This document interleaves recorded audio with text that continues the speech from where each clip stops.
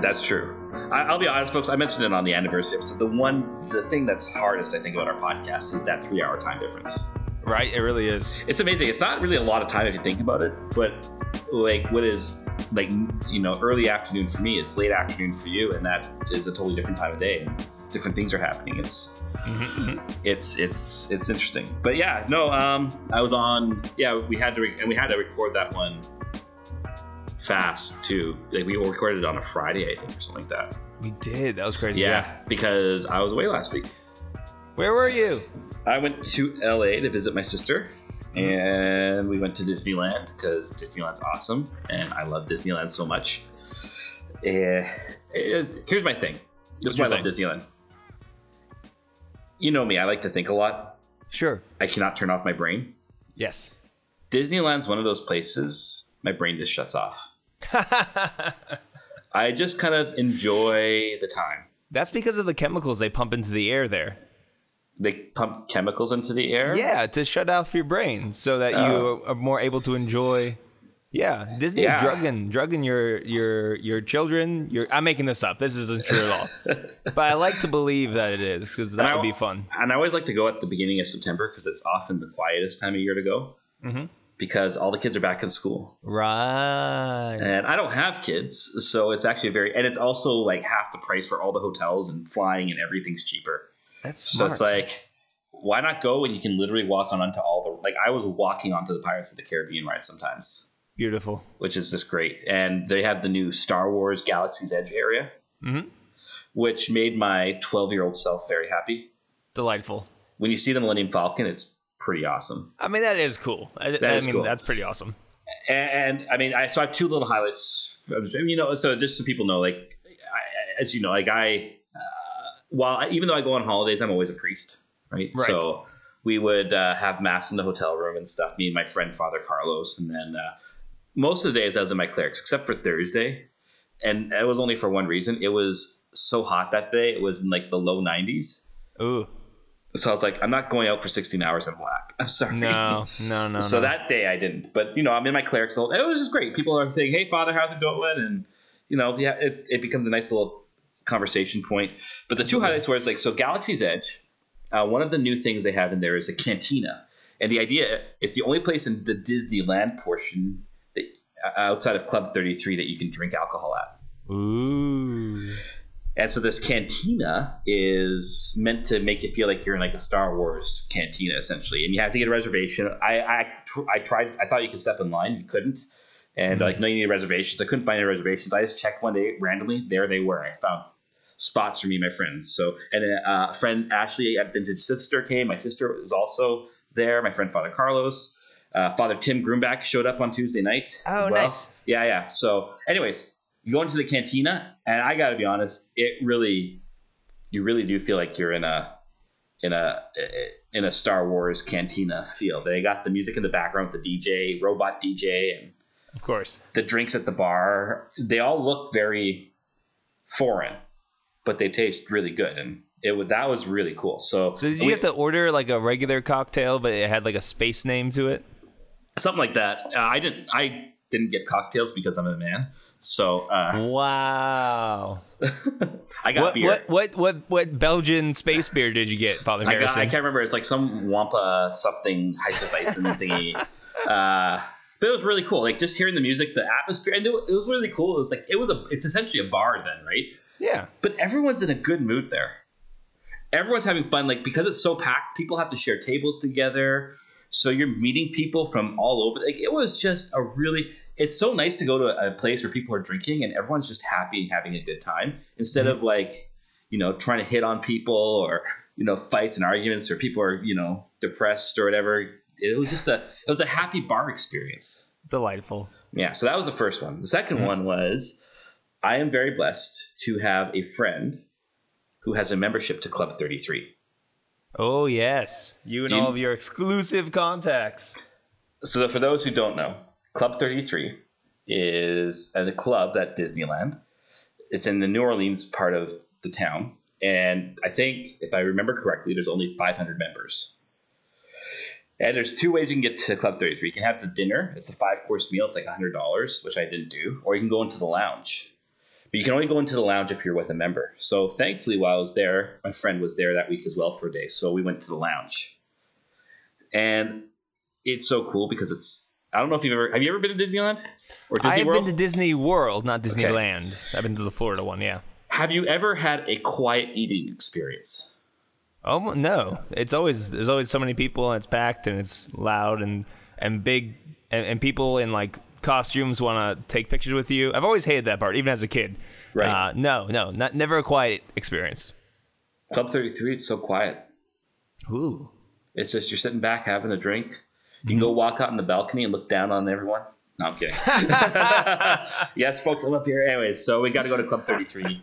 And I bought some nice little Club 33 exclusive tiki cups because I have a little mug collection and glass collection I've got going here at home. So, yeah, nice. It was a very relaxing trip. So good. That's what I did for 5 days. Beautiful. Yes. So I'm Father Harrison. I'm Father Anthony. And welcome to Clerically Speaking. Yay. How are you doing, Father Anthony? I'm doing great. So it's my day off. I'm hanging out at producer Nick's house. Mm-hmm. And I've been relegated to his top floor, which is usually where I stay.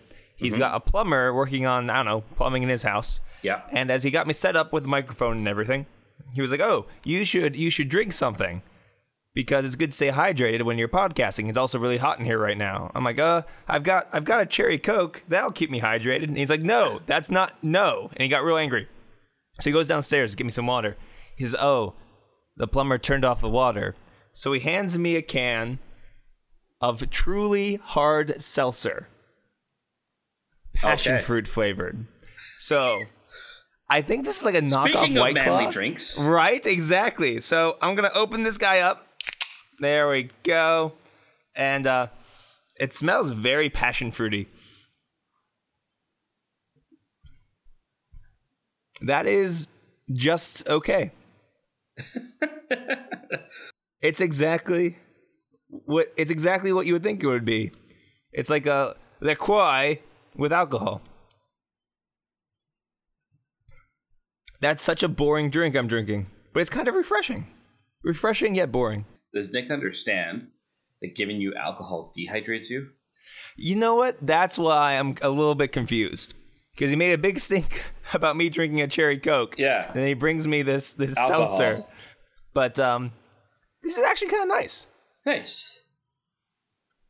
I'm gonna crush this.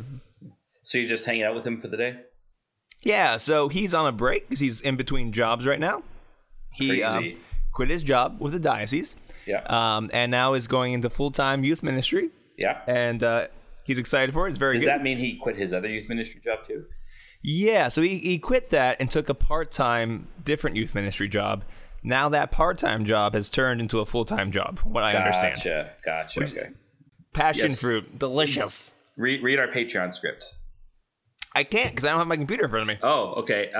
Please consider donating to our Patreon. Money that goes to our Patreon goes to supporting our podcast hosting fees, equipment, and other associated costs with our podcast, as well as paying producer Nick a just wage. If you are interested in supporting our podcast and getting access to the exclusive producer Nick weekly episode reviewing, because, we're so self-indulgent this way, reviewing last week's podcast, you can have access to this exclusive podcast if you are a Patreon supporter. Go to patreon.com/clerically speaking to find out more. And speaking of that, I was looking at Twitter. You know those upstarts, those children, those half clerics sometimes over at the Big Tree podcast, the ones who actually mailed out their stickers? The audacity to actually mail out stickers. How disgusting. Let's be honest. What do seminarians really do? Right? They avoid doing work by mailing out stickers is what they do. Yes. But to have the very audacity, how pathetic to promise something to your audience and then actually give it to them on time. To be fair, I've given out more stickers than you have. How many stickers have you given out? I've gone through 2 packages so far. Okay, you've definitely given out more. Was it all to one person? No, it's been through my different travels. I guess whenever I see people, they say I listen to the podcast. I give them a sticker or 2. Wow. Okay, so, but I have an update. So it was just last weekend, or last Friday. Yeah. I was, after doing all my priestly clerical work, I was copying and pasting and getting all the addresses organized.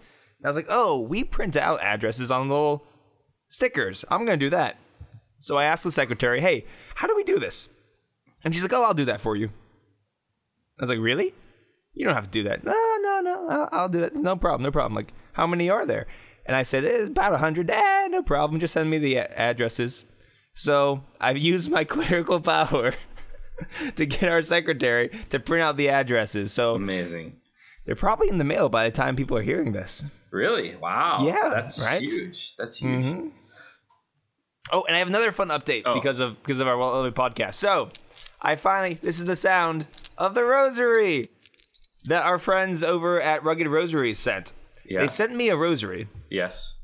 And it said it arrived at the parish office, but I had never seen it. Never showed up. So what did you use on our rosary episode then? That was my other rosary that I bought from them. Oh, okay. But this was the free one, right? Oh, I got a free one too, by the way. Yes. I think you're using talking Twitter about using Twitter for our good. Exactly. Yes. So that's the perks about being a Twitter priest. You get free rosaries. Yes. So I couldn't find it, and then we have a gift shop at our parish. Like maybe the gift shop people took it. They definitely didn't take it because there's no other rosary they sell that has little skulls for beads, right? They would have noticed that. And I was like, I was bummed about it. But then the guys, they contacted me and said, hey, did you get your rosary? I said, it said it arrived, but it didn't show up. Don't worry about it. And they're like, no. We'll send you another one. I got it sent to producer Nick's house, and the day of this recording, I got it. And it is so cool. And I'm so excited to pray it. So I'll be honest. So I've shared before, like my rosary time though has gone up since I've gotten this rosary. Right. And it's great. It's the same sort of thing. Like if you move and you're at a parish and the parish has like a really nice chapel, it's just nicer to pray there. Exactly. You just want to be there more. It's the same thing with the rosary. If you get yourself a nice rosary, I just want to pray this. So it's kind of like a little avenue into prayer. And it's kind of like, when you read good theology, you just want to read more of it.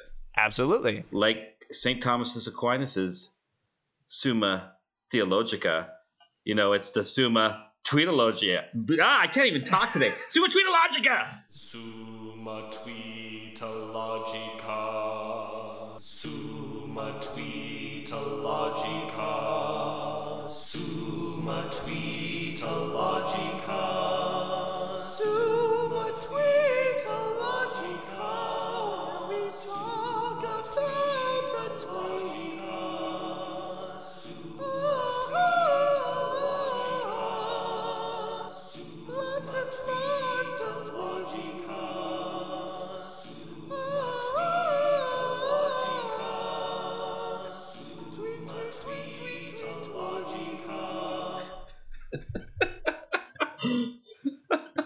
That's my favorite kind of segue is when we flub it and we just panic and just scream, Summa Tweetologica. The Summa Theologica was St. Thomas Aquinas' summary of theology, and the Summa Tweetologica is our summary of things we found interesting on Twitter. So, first up, from Jaden, @Jaden. Dear meat eaters, let's start doing meatless Fridays where we don't eat meals that include meat for the entire day. And I'm like, buddy, that's called Catholicism. What? Who is this Jaden person? Is he a famous person? He's a rapper of sorts. Oh. And he is Will Smith's son. What? Yeah. I didn't know that. I guess he's going to want to become Catholic then. Right? Because that's still the deal. That's still the deal. So, if you don't know, you're still required to do some kind of either penance or abstinence on Fridays if you're not to do the meat thing. Or prayer. You have to do a thing. Extra that you wouldn't normally do. Exactly. So if you do a rosary every day, you got to throw something on top of that. Mm-hmm. Yeah. Like a super rosary that day. But I just thought this was like, is this so interesting that like kind of this almost, I don't know, it's just funny how celebrity culture gets this way. It's like, let's have meatless Fridays. Like, buddy, we've been doing this for 2,000 years. Like what you're saying is nothing new.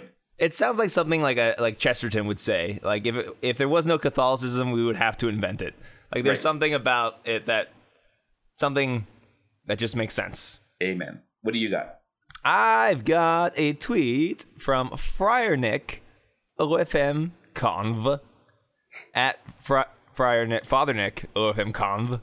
And he says, if you want to reform the church, start with yourself and lead the life of a saint following Jesus as closely as you can. Then pray a whole lot for those you think need to be reformed.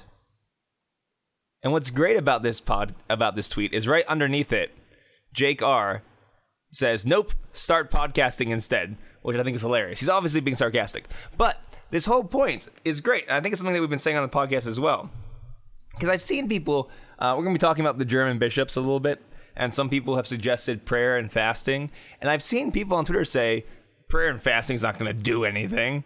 Like, it's going to be futile. Why would you even bother praying and fasting? It's like, whoa, have you forgotten? Like, yeah, seriously, that's such a sad place to be, where you're just dismissing the most powerful weapons that we have. Right. Now, everything's in God's hands, and there's also free will, but we know the efficaciousness of prayer and fasting. And the biggest thing, I think this is one of the biggest things in the church right now, because there is a lot of difficulty. I totally get the frustration and the anger. I get ticked off too. I get confused about and angry about what people in the hierarchy do. But there's such a temptation to try to fix it with blog posts or websites or podcasts or whatever. And there's no looking into your own heart. Like, first of all, like, you need healing. Like, if you're a Catholic in the church right now, you probably need some kind of healing, because this crisis, all the stuff going on, has affected all of us. Mm-hmm. So one, you have to let Jesus Christ heal you, and that's not going to happen through Twitter. But also, like, a lot of people who are jumping into let's save the church game are not ready to do that. Their souls aren't ready, and you can see that by the fruits of their labors and what it's doing. So, big fan of our good friend Friar Nick's post here. And it's this idea that if you do need to do something, but that needs to come out of, like, especially when it comes with regards to things in the church, it's not to be reactionary, but it needs to be the fruit of long sustained prayer. Yeah. Right? If we're just reacting, if we're just say this is bad, we got to do something about it right now, but it's not being rooted in, is this God's will for me? And is this my position in the church to do this? That's true too. Yeah. Right. Am I in a position of life to do this? Right. Mm-hmm. Then I think, it has to be out of this type, that depth of prayer. And that's why I think, like, the great reformers in the life of the church would spend hours a day in prayer. Like, not just an hour, hours. Mm-hmm. And it was only through that, and after a long period of time, that they finally come out with this idea, like, I need to be a reformer. Otherwise, actually, often, whether you think you're doing good or not, you're actually sowing division in the church one way or another.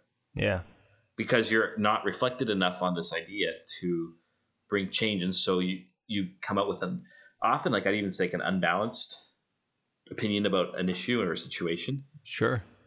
Or, it's that, and that's going to sow confusion and division. And create more harm. Yeah, exactly. Mm-hmm. All right. Well, it's been about 3 months. So at Christina Roussel from CNA had a whole thread.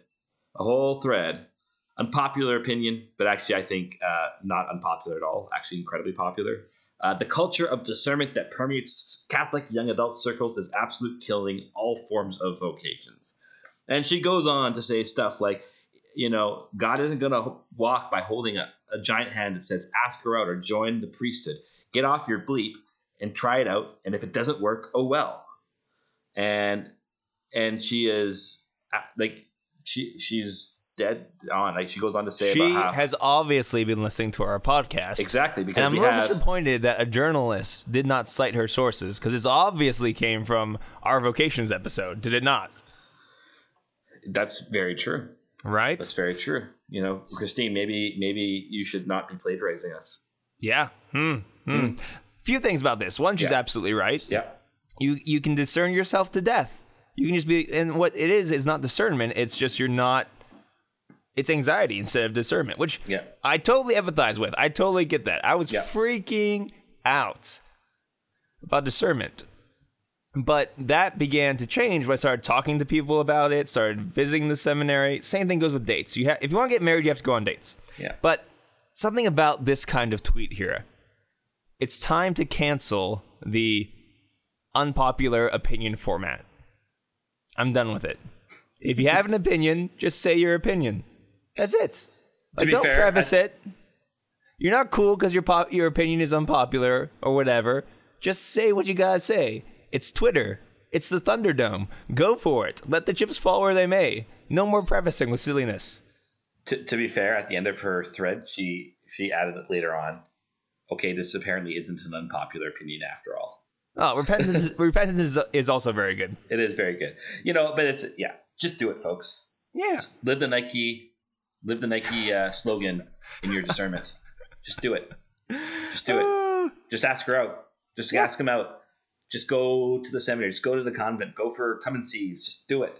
Do it. You know, it's like if you're getting anxious over going to a come and see, then you are putting way too much weight on that event. Mm-hmm. If you're getting too anxious about going on a single date, you're putting way too much weight on that event. Just do it. Oh, yeah. So this is from @Jerry Dunlevy. Yep. And he says the brands must be stopped. And he's taken pictures of things that these brands are doing, and it's the most horrifying thing, Father Harrison. Apparently cried. There's this. It's I so wept. bad. I wept. It's pictures of these different brands using their food item for bookmarks. So Chex Mix, don't have a bookmark? Try using Chex Mix instead. And it's just crushing Chex Mix in a book, or vitamin water as a bookmark, or Oreos and milk as a bookmark. They're destroying these books. Or Gushers. The brands must be stopped. Make it stop, folks. Make the horror stop. You're making Mother Harrison cry. Like, I'm all about a good, like, trend or joke or whatever. But, like, oh my goodness. Do you have no soul? Like, I've never been a, like, let's ban or boycott a brand or whatever. But I hate all of these things now. Yep. They made me hate Oreo cookies, Father Harrison. Wow, that's impressive that they did that. I'm really torn. This hurts. This hurts my heart. It hurts. I cry. It makes me weep. It keeps me up at night. You know what are good bookmarks? Bookmarks. Pieces of paper. Actual bookmarks. Tab colors. Post-its. All excellent bookmarks. Great. Yeah. That's all I have to say about that. Amen. All right. Since we don't have Patreon pontifications anymore, I'm going to throw in one more. Do it. All right. From Ann M. Carpenter at Catholic Kung Fu. Would also like to remind the internet that the communion rails in medieval churches were actually there to keep dogs out of the sanctuary. So just imagine what Mass must have been like then. Really contextualizes our irritation at crying babies at church. And then she goes on to say, priest, in nomine Patris, and then in star, loud chicken noises as chickens bust into church. Priest and filiae. Yeah, exactly. So is this true? Yeah, she's got citations down there and everything. And I was asking her what was used before that. She goes, it was the root screens were used before that to keep animals out and stuff. What is a root screen, Father Harrison? It's essentially like an iconostasis that just blocks out most of the sanctuary. You can't see. What is an iconostasis, Father Harrison? It's like a wall with icons on it. Cool. Thank you. Yes. Anyways, I like to sweep for multiple reasons. First, and this is actually the case with most liturgical items, their purpose was usually incredibly practical when they came in. It's like the pall that you put over the chalice. Mm-hmm. That was created for one reason: to stop bugs from going into the precious blood. Yeah, and they still work. I still need them. I know. It still works. It's great. But that is the reason. These things gain symbolic reasoning. Like, they gain symbolic importance in the church, obviously. But I like this for another reason. It's like,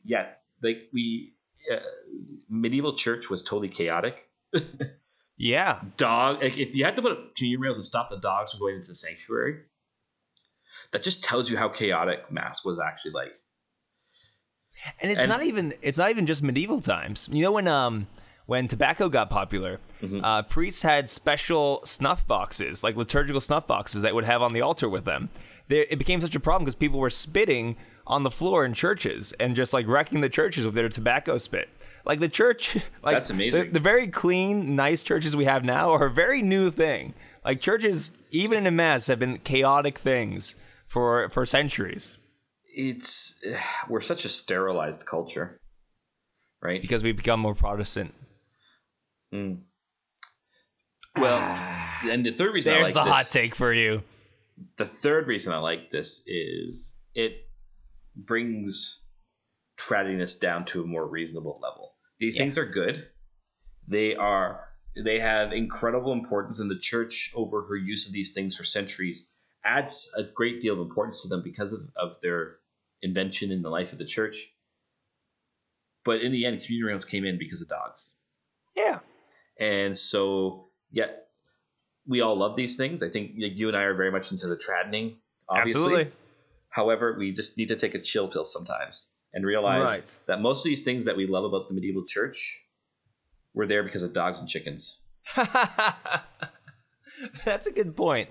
Like a more thorough understanding of the history of the church, it will bring a lot more calmness to your soul when you realize like the greater context of these things. So yes, communion rail is good, spiritual, kneeling while receiving communion, making sure the sanctuary is a sacred place that not everyone can waltz into. All of these things are good, but they also came from very messy, practical circumstances. And having all of that in your mind really helps you settle down when it comes to liturgical things.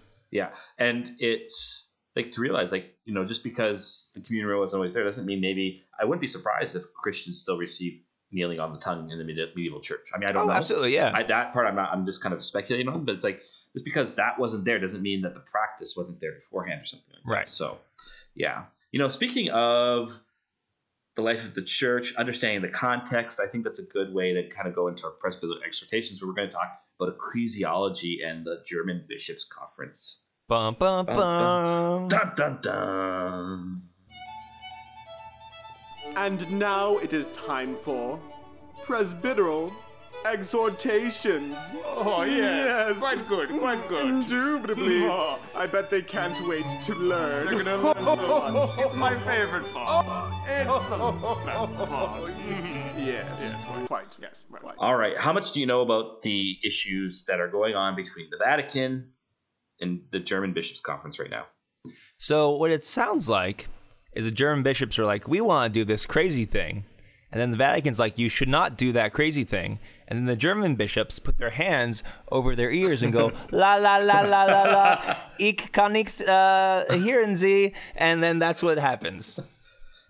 That's my understanding of the situation. If we can't make fun of the Germans, then who can we make fun of, Father Harrison? I know. So I'm sure as many people are aware now, the German Bishops' Conference has been engaging in what they're calling a synodal process. Now, this would have actually been a great thing to talk with the editor's desk guys, because they're probably much more well read on the current situation of the whole thing. The German bishops want to do a synodal action, and now it's very interesting. Like it's getting to a lot of canon law talk all of a sudden. They're saying, well, this isn't a canonical synod. This isn't a local council we're calling. It's something entirely different, but we're going to call it a synod anyways. So, so they're saying they're not bound by the law of the church in this. And Vatican's like, what you're doing is illegal, not in an ironic sense, but like actually canonically illegal and invalid. You can't be doing this. And there are laws in the church that structure and govern what you're supposed to do. And so then the Pope wrote them a letter and said, the whole thing is not a bad idea, but these are things you guys need to take into account before you want to go forward with this. And they did exactly what Father Anthony said. They covered their ears and said, la, la, la, la, la, la, la. And they wrote back to Cardinal Ouellet, who's been kind of the main point person on this. And he's saying, we've already adapted some of the Pope's concerns, which they actually haven't, by the way. And they're saying, we're going to go through with this anyways. We don't care what Rome has to say. But, and just give me 1 second to find it here. What is of interest to me, though, is the remarks that Cardinal Marx had to say in CNA's article about this. And it kind of got me thinking. This is where I want to kind of bring up where just to give people a sense of where we're at around. I want to talk about ecclesiology today. So ecclesiology is the study of the church. What does it mean to be a church? It's a very important topic, and it's something Cardinal Ratzinger has obviously written a lot about. Ratzinger. But let me just read what Cardinal Marx had to say. Or this is from the article. It says, the head of the German Bishops' Conference told Vatican officials last week that addressing controversial theological topics during the German bishops' proposed binding synodal path will be a service to the universal church. Ooh. We hope that the results of forming an opinion on these matters in our country will also be helpful for the guidance of the universal church and for other episcopal conferences on a case-by-case basis. In any case, I cannot see why questions about which the magisterium has made determinations should be withdrawn from any debate, as your writings suggest. So, oh my God, there's so much in that little bit of things you just said. Yeah, like what? Especially the last part, where it says on issues the magisterium has already decided. There's no reason we can't just talk about them and maybe change them a little bit. And not just that, like, does he realize he's a member of the magisterium? Yeah. Right? Like, yeah. Oh, where do I start? I apologize at the outset if my thoughts aren't as well thought out on this. It came to me today to talk about this. I was talking about this on Twitter. Mm-hmm. Because I think this is important for people to understand where this debate's coming from. For me, I was really struck by Cardinal Marx's words that essentially we hope that what the German church is able to kind of come to a conclusion on will be at service to the universal church. So when you hear that let's put on our ecclesiologist's hat right now, okay? Or for Canada, your ecclesiology toque. Perfect. Okay, and when you hear this, what our particular church is going to, that it can help influence or it can help discernment or whatever for the universal church. What do you hear when you hear that? It sounds like a local group of bishops want to change universal church law. And teaching and discipline, etc. Yeah, right. Because they want to deal with some of the hot topics, like around sexual mores. They want to deal with the question about women's ordination, essentially. And this is impressive to me because this is the quiet part, and they're saying it out loud. Like, you're not supposed to say the quiet part out loud. Like, when you're trying to subvert the magisterium of the Catholic Church, like, you're supposed to say it in ways that don't make it sound like you're trying to subvert the magisterium of the Catholic Church. And they just said it. They just said it out loud, and that's the cojones, or whatever the German equivalent of those are, is impressive and terrifying at the same time. Yes. Because this is the thing, like, when a group, even like, let's say it's not even a group of bishops, like a group of people, they want to meet to talk about these hot button issues, and we know they really want women's ordination. We know they really want to throw out the church's teaching on sexuality and the theology of the human person, but they're always smart enough not to say that that's what they want to do. Right. They talk about building bridges. They talk about other kind of nice pastoral sounding things. They don't flat out say, we're hoping this changes the universal church. Right. Amazing. So when I read that, something clicked in my head. And I was like, oh my gosh, this is the debate between Casper and Ratzinger in 2000. So between 1991 and 2002, Cardinal Casper and then Cardinal Ratzinger had a debate on what takes priority in the life of the church. The particular church, like what takes ontological priority. So that's a fancy way of saying what has first dibs in our vision of the church, the particular church or the universal church. Mm-hmm. And I heard this and I said, oh my gosh, this is Casper's ecclesiology. So I kind of want to walk people briefly through that debate to help understand what's going on in Germany right now, because this is actually this is where you're finding, because it's not just Germany that you're going to see stuff like this. This happened in Holland.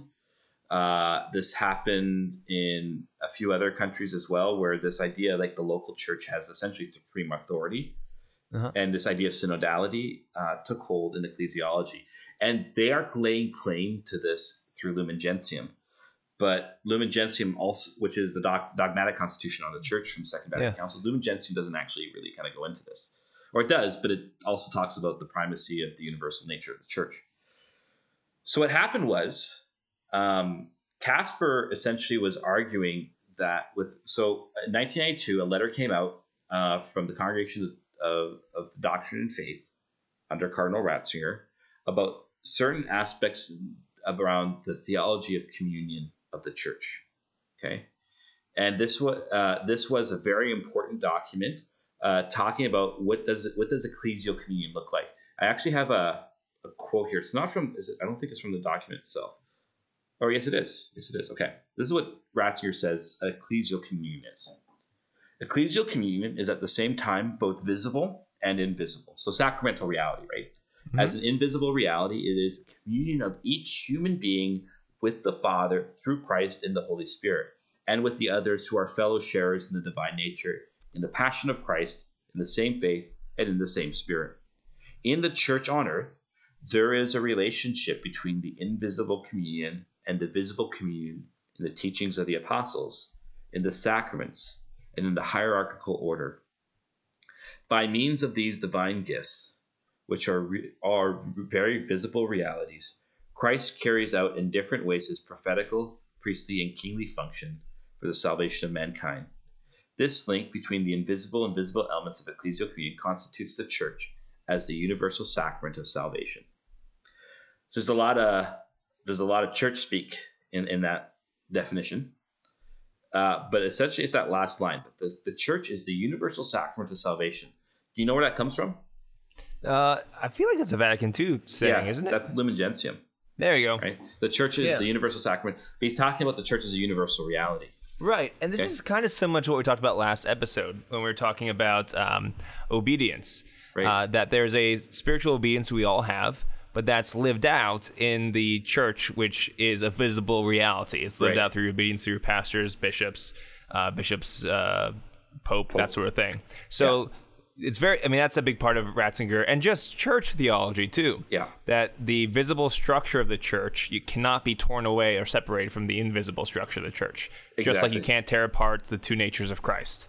Yeah, exactly. So this is the definition he gives, and he goes into the whole thing about the ontological priority of the universal nature of the church. Casper, which is to say that the church is at the core of her being, right? Ontology is the study of being, okay?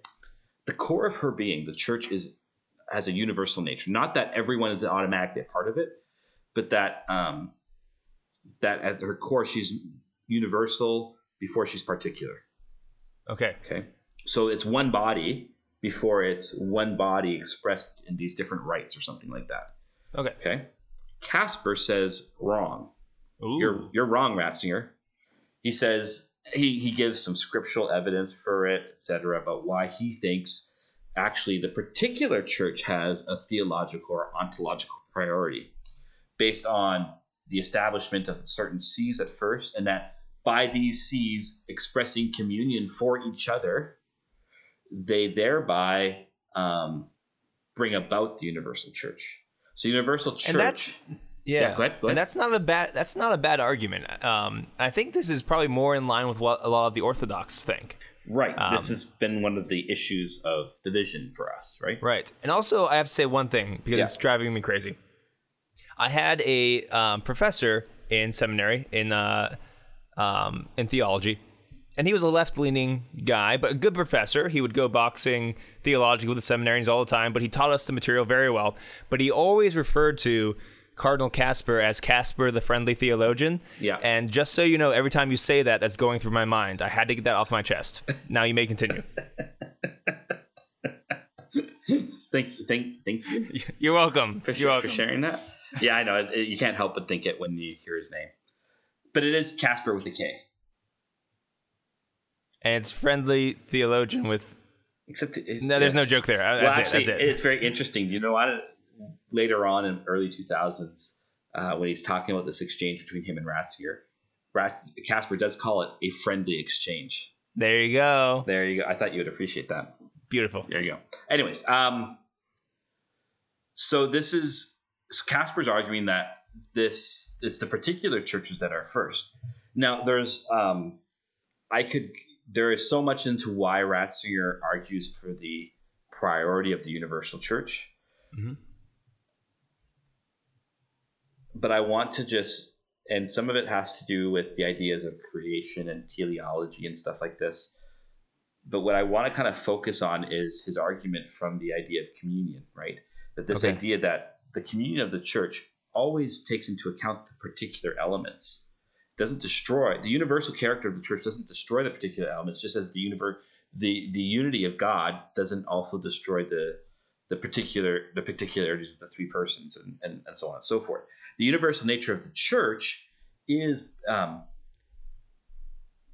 if she is the bride of Christ, if she is his body, then it has always been this one body first. Later on in the early 2000s, when Ratzinger's talking about Dominus Jesus, right? He's talking about the universal salvific nature of Jesus. He goes into this idea that the Church of Christ subsists in the Catholic Church. But he's talking about the universality of the church again. This one body finds its most perfect expression, even though the body is greater than the Catholic Church. It finds its perfect expression in the Catholic Church. But he's talking about this universal character of the church here. Mm-hmm. That there's something universal here. And he has problems with this particular element. And because it's this idea that we are this one body, it's the communion, it's by receiving the body of Christ, we are made members of his one body. So this one body always precedes any particular expressions of the body. And I think for most Catholics, this would be our intuitive answer, right? Right. That the church is universal first. Yes. I mean, that's literally the name what Catholic means. And just on a very, very intuitive level, the universal church is bigger. So why does it not simply eat all the other particular churches? That's kind of what the Roman Church did. That's a whole other issue. That's a whole other issue. So now here's why Jesuits Casper's burning books. arguing against this, and I think this is where Casper's concerns are correct. It's that he's concerned that this emphasis on the universal nature of the church is going to be subsumed into a Roman centrism. That they're going to see this idea that because the church is universal, that is the Roman church. And so everything is under the Pope's power and the Curia, etc. The kind of how we saw things in the early 20th century around the papacy. I think that's a legitimate concern. But Ratzinger doesn't believe that either. He's not talking about the Roman church. And this is where I think like Casper, when you're reading the exchange, Casper just makes some leaps and misreads and isn't very careful in his thoughts. And I was just like, how are you? I don't know. I struggled reading him because I'm thinking, how are you this great theologian that people say you are, but you've made such like blatant errors in thought? He's probably smarter than most bishops, so that's true. I don't know. I was surprised by some of the leaps he makes. Anyways, so this is his concern. Ratzinger addresses these concerns. He's saying, no, I'm not talking about a Roman centrism or anything. I'm not, and the universal nature of the church isn't this idea that everything kind of falls under the Pope, but that the church is bigger and more binding than any one particular church. And Ratzinger's concern comes to that if you overemphasize the particular over the universal, then you're going to start getting competing theologies. Mm-hmm, mm-hmm. You're going to start getting competing moral teachings, and you're going to start getting and you're going to get what Marx talks about. So this kind of brings us back to the discussion with the German bishops. Well, we see this fairly commonly on a local level. Like you'll have that one parish that has a very strong parish identity, but they take it a little bit too far. They begin to doing things differently with the liturgy. They begin talking, maybe the priest starts preaching things against whatever moral thing is exciting for that day. And they get a new pastor, and it creates chaos. Or if that church needs to be closed for very legitimate reasons, it creates this disunity and a break in the communion with the wider church if you focus too much on the particularity of everything. So this is a pretty common thing we see. Right. And for Ratzinger too, Yeah, and for Ratzinger too, the idea is that at the heart of the church is like is the Holy Spirit. He is the soul. The Holy Spirit is the soul of the church, right? And so there's something universal to the character of the Holy Spirit. And so this is always important. But what's going on? So this is where Marx is coming from. This is the ecclesiology that a lot of the German bishops are acting out of. This idea that the particular church not only has its own reference point for self-governance, that it can determine things for its own people by its own circumstances, but that it can even have, like, this is where the audacity comes in. We can actually tell something to the universal church. We have something to teach the universal church from our particular experience. Mm-hmm. And it undermines the magisterial office of the church. It makes the church into a purely human reality. It's a steaming pile of relativism. It turns the church into a parliament, really. Right, exactly. And this is the heart of it is,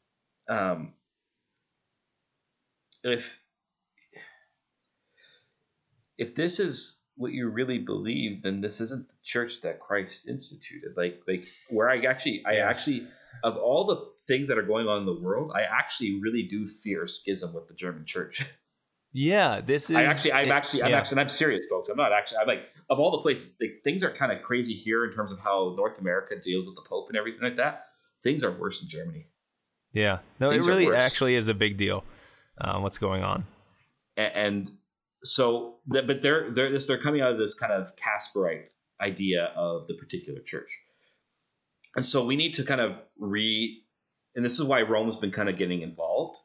Is it's saying, actually, guys, what you're doing is not okay, and it's not proper to the constitution of the church herself, as she is in her nature. And the laws of the church, especially when it comes to this, like I said, it's becoming a bit of a canon law battle. But the laws of the church express the fundamental nature of what it means to be the church, and they're there to protect that.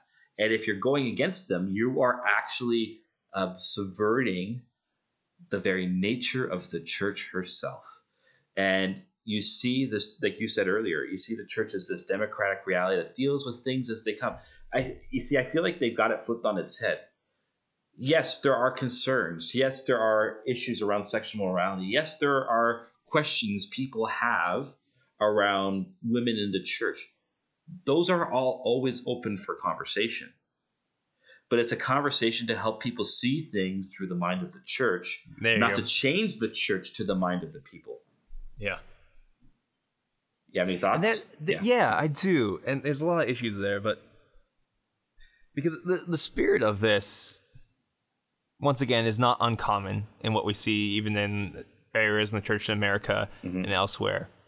And it's a fake mercy to try to do away with the teaching of the church. And what you said about this always just confuses me. People who are coming at the church from this mindset or these views. Right. It's so different than what the church really is. Yeah. And their idea of Catholicism is so different. And so, wrong. Mm-hmm. And it gives me a lot of sadness. So the biggest, people always want to know what makes, for a priest, for your ordination, what was the most emotional moment? What really struck you in your ordination? Because that's a good story. Mm-hmm. But one of the most emotional moments came for me a few days beforehand when I had to do the profession of faith. Mm. And we were there with the bishop. We do this thing where the families are invited. Mm-hmm. And I remember saying the creed, which I had said so many times before. But now it was a little bit different because now it's something that in a particular way I'm upholding. And I got so emotional because that was the faith, that is the faith that's saved my life. Yeah. That's the faith that Jesus Christ gave me and brought me to him. Mm-hmm. And the idea of using the faith and the church as a plaything for your own agenda just deeply, deeply saddens me because there's so much freedom that's offered in what the church teaches. And this is what's forgotten. Mm-hmm. And if you're going to go at it from this, it can't just be a matter of bad theology. Right. especially if you're a bishop, this isn't a matter of just a bad theology. I think reveals a lack of prayer and communion with the Lord, because you're working against Christ's body. You're working against Christ. If you're working against his bride, you're working against him. Yeah. And it's just so sad that you would turn the church into a political plaything for an agenda of the moment when it can offer so much. It offers salvation and peace and healing. Mm-hmm. And I think there's a fundamental rejection of the love of the cross. Right. The love that comes from the cross. Right. There's going to be suffering in these issues about even for women who desire to be ordained, or people struggling with the sexual nature of the church, the sexual teachings of the church. Right. Part of the answer to those sufferings is the cross. Yes. And that's something that you can't fake, and you can't just, I don't know. I'm not quite sure what I'm trying to say, but there's something about you're missing how deep the love of God is and the love that comes from the cross when you act this way. And it's very troubling. Yeah, it is. It's I think you hit the nail on the head when you said that, and I think that's the key. It's all lacking the cross. Yep. This is something Ratzinger actually brings up in his letter on the sex abuse crisis, right? He says that at the heart of the church's sexual teaching is a sense of martyrdom. Yeah. Right? Which is at the core of what it means to be a Christian, he says. Mm-hmm. And that is under attack. Which that phrase has never left me from what he has to say about this. So so you have this kind of ecclesiological background, but then it starts to open you up to an ideology that looks to morals as a case by case basis. Like when I hear the German bishops talking about this, what I'm hearing is the particular, but never in reference to universal, mm-hmm. right? And as which is, in the end, it is relativism that they're promoting. It is. Absolutely.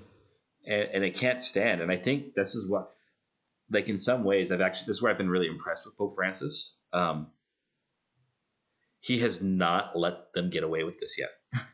Yeah. I was listening to another podcast, and someone was very honestly describing their struggles with the whole Francis pontificate, but in a good and healthy way. Yeah. And he summarized it by saying Pope Francis is a mystery.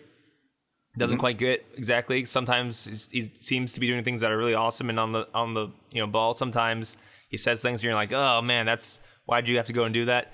But it seems that very often, like when he actually gets confronted with something, he's never gone off the deep end. Yeah. Like with like major stuff. Like, there's been didn't answer the dubia and that, but I think he's more Catholic than people realize he is. Yeah. Which shouldn't be a shocking statement. But so much gets twisted. And just as a side note, we shouldn't be recording and listening to every single thing the Pope says. Yeah. Because he's not always speaking as the Pope, and that's bothersome. So this is where I think, and this is where I hope the German bishops kind of have a bit of a wake-up call. To be Catholic, and again, this kind of ties in with last week's episode. To be a Catholic means I need to submit to the Catholic worldview of things. Yeah. So what the magisterium proposes as certain and true, and as a way to freedom in life, I give my absolute yes to that. Yeah. Instead of trying to fight for a different vision. Like this, I mean, there's two things with this, right? Like in the one sense, like nothing's new under the sun. This has happened before. It'll happen again. Mm-hmm. So, but when we see stuff like this, we really need to remember, not just for the German bishops, but for ourselves as Catholics. I'm a Catholic because I believe that Jesus Christ is the Son of Man mm-hmm. and the Son of God. And I believe that he came to save us from our sins, and that his death and resurrection was a real event through which I can participate in through baptism, which attaches me to the church. And it's the church that he has instituted to bring me to salvation through his body. And it's this church that gives me the sure path through her teaching and her authority through the apostles and their succession, by which I have the ability to attain eternal life. And I need to submit to that. Yeah. I'm so tired of people saying, well, I don't agree with this in the church, but I agree with this. It's not about you. It's about Jesus, right? Like, I guess it's like at the heart of a lot of this, and it's something I stopped to kind of mull over. But we've lost the subjective turn of modernity is something we need to answer. We need to answer well apologetically. Yeah. However, in theology and in a lot of even pastoral work, we have turned to the subjective so much that we have forgotten the objective. Yeah. Right. Mm-hmm. And when that happens, it's all because like it kind of gets to what we were talking about earlier with discernment, right? It's all what I feel like. That's like I remember reading this Huffington Post article about the women, the new millennials and generation after them thinking about religious life, and you read the article, and there's no real sense of discernment there. No, none at all, because it's all about, they're like, well, I met this boy at campus, and so I stopped thinking about religious life because I realized I could be just as happy getting married to him as I could be the religious life. Like, buddy, that's not discernment at all. Right. And you have to answer for that. Like, it's bad. Yeah. That's bad. But it's because we have so subjectivized faith that we have actually lost the objective nature of what the faith is, and that there are objective truths. There is an objective reality that we need to submit to, and we need to submit to it because we are fallen creatures who are sinners who can't see things clearly. And the church is there to form us, not like mindless beings, like obey, but in the sense that it wants to train us into freedom. Yeah, and I think there's a question both for either people who are rooting on the German bishops themselves, and those who are kind of despairing in this moment with the confusion that's going on in the church. And the question is, do you trust Jesus Christ? Mm-hmm. And if your response to that is, yeah, but, you've got some work to do. Yeah, exactly. If your response is, yeah, but I don't see this, no. Do you wholeheartedly trust Jesus Christ? There are no buts in faith. Well put, Father Harrison. All the 5-year-olds listening to that are going to laugh like crazy right now as they're in their parents' car. There are no buts in faith. But, exactly. Like, is Jesus who he says he is? Did he institute the church? Yeah. And then start to pray hard that the church does not fall into schism? And pray for Pope Francis to have the wisdom to act properly with the situation. I just kind of want to talk about that from the ecclesiological perspective, because that's really what's at play with this. There is so much there. I'm going to try and find a place to write an article on this because I think it's actually really important. But just to kind of give people a little context, I didn't get a lot of time to prepare it, but I just want, just to know this is where the German bishops are coming from. They're coming from the Casper's ecclesiology, essentially. And that it's a total subjectification to the lack of attention to the universal nature of the church and the objective reality of that Jesus Christ is our Savior and that he's instituted a church with the magisterium that can guide us surely to eternal life. We need to submit to that, folks. We need to submit to that hard, and we need to say yes to that because it is the path to freedom. Yeah. That's it. That's an hour. Yeah. Cool. All right. I was worried I wasn't going to have enough content, so awesome. So thank you for listening. Please subscribe to us on iTunes, Google Play, Stitcher, wherever you might find us. Leave a review there. You can find me on Twitter at FRHarrison. You can find me at Father Sharapa. You can email us, clericallyspeaking@gmail.com. You can find our podcast on @clericalpod on Twitter. And also, if you ever have a tweet, we're trying to use I think we're going to use the podcast account kind of as just a place to post stuff and maybe interact with it once in a while, but just kind of but if you have a tweet that you think should be on the Summa, just send a DM to the Clerical Pod account. And that's helpful for us because we do recognize sometimes our scope of followers, people we follow, can be limited sometimes. So that's a great place to send DMs if you have a tweet that you think would make a great tweet for the Summa. So thank you for listening, and God bless. Peace.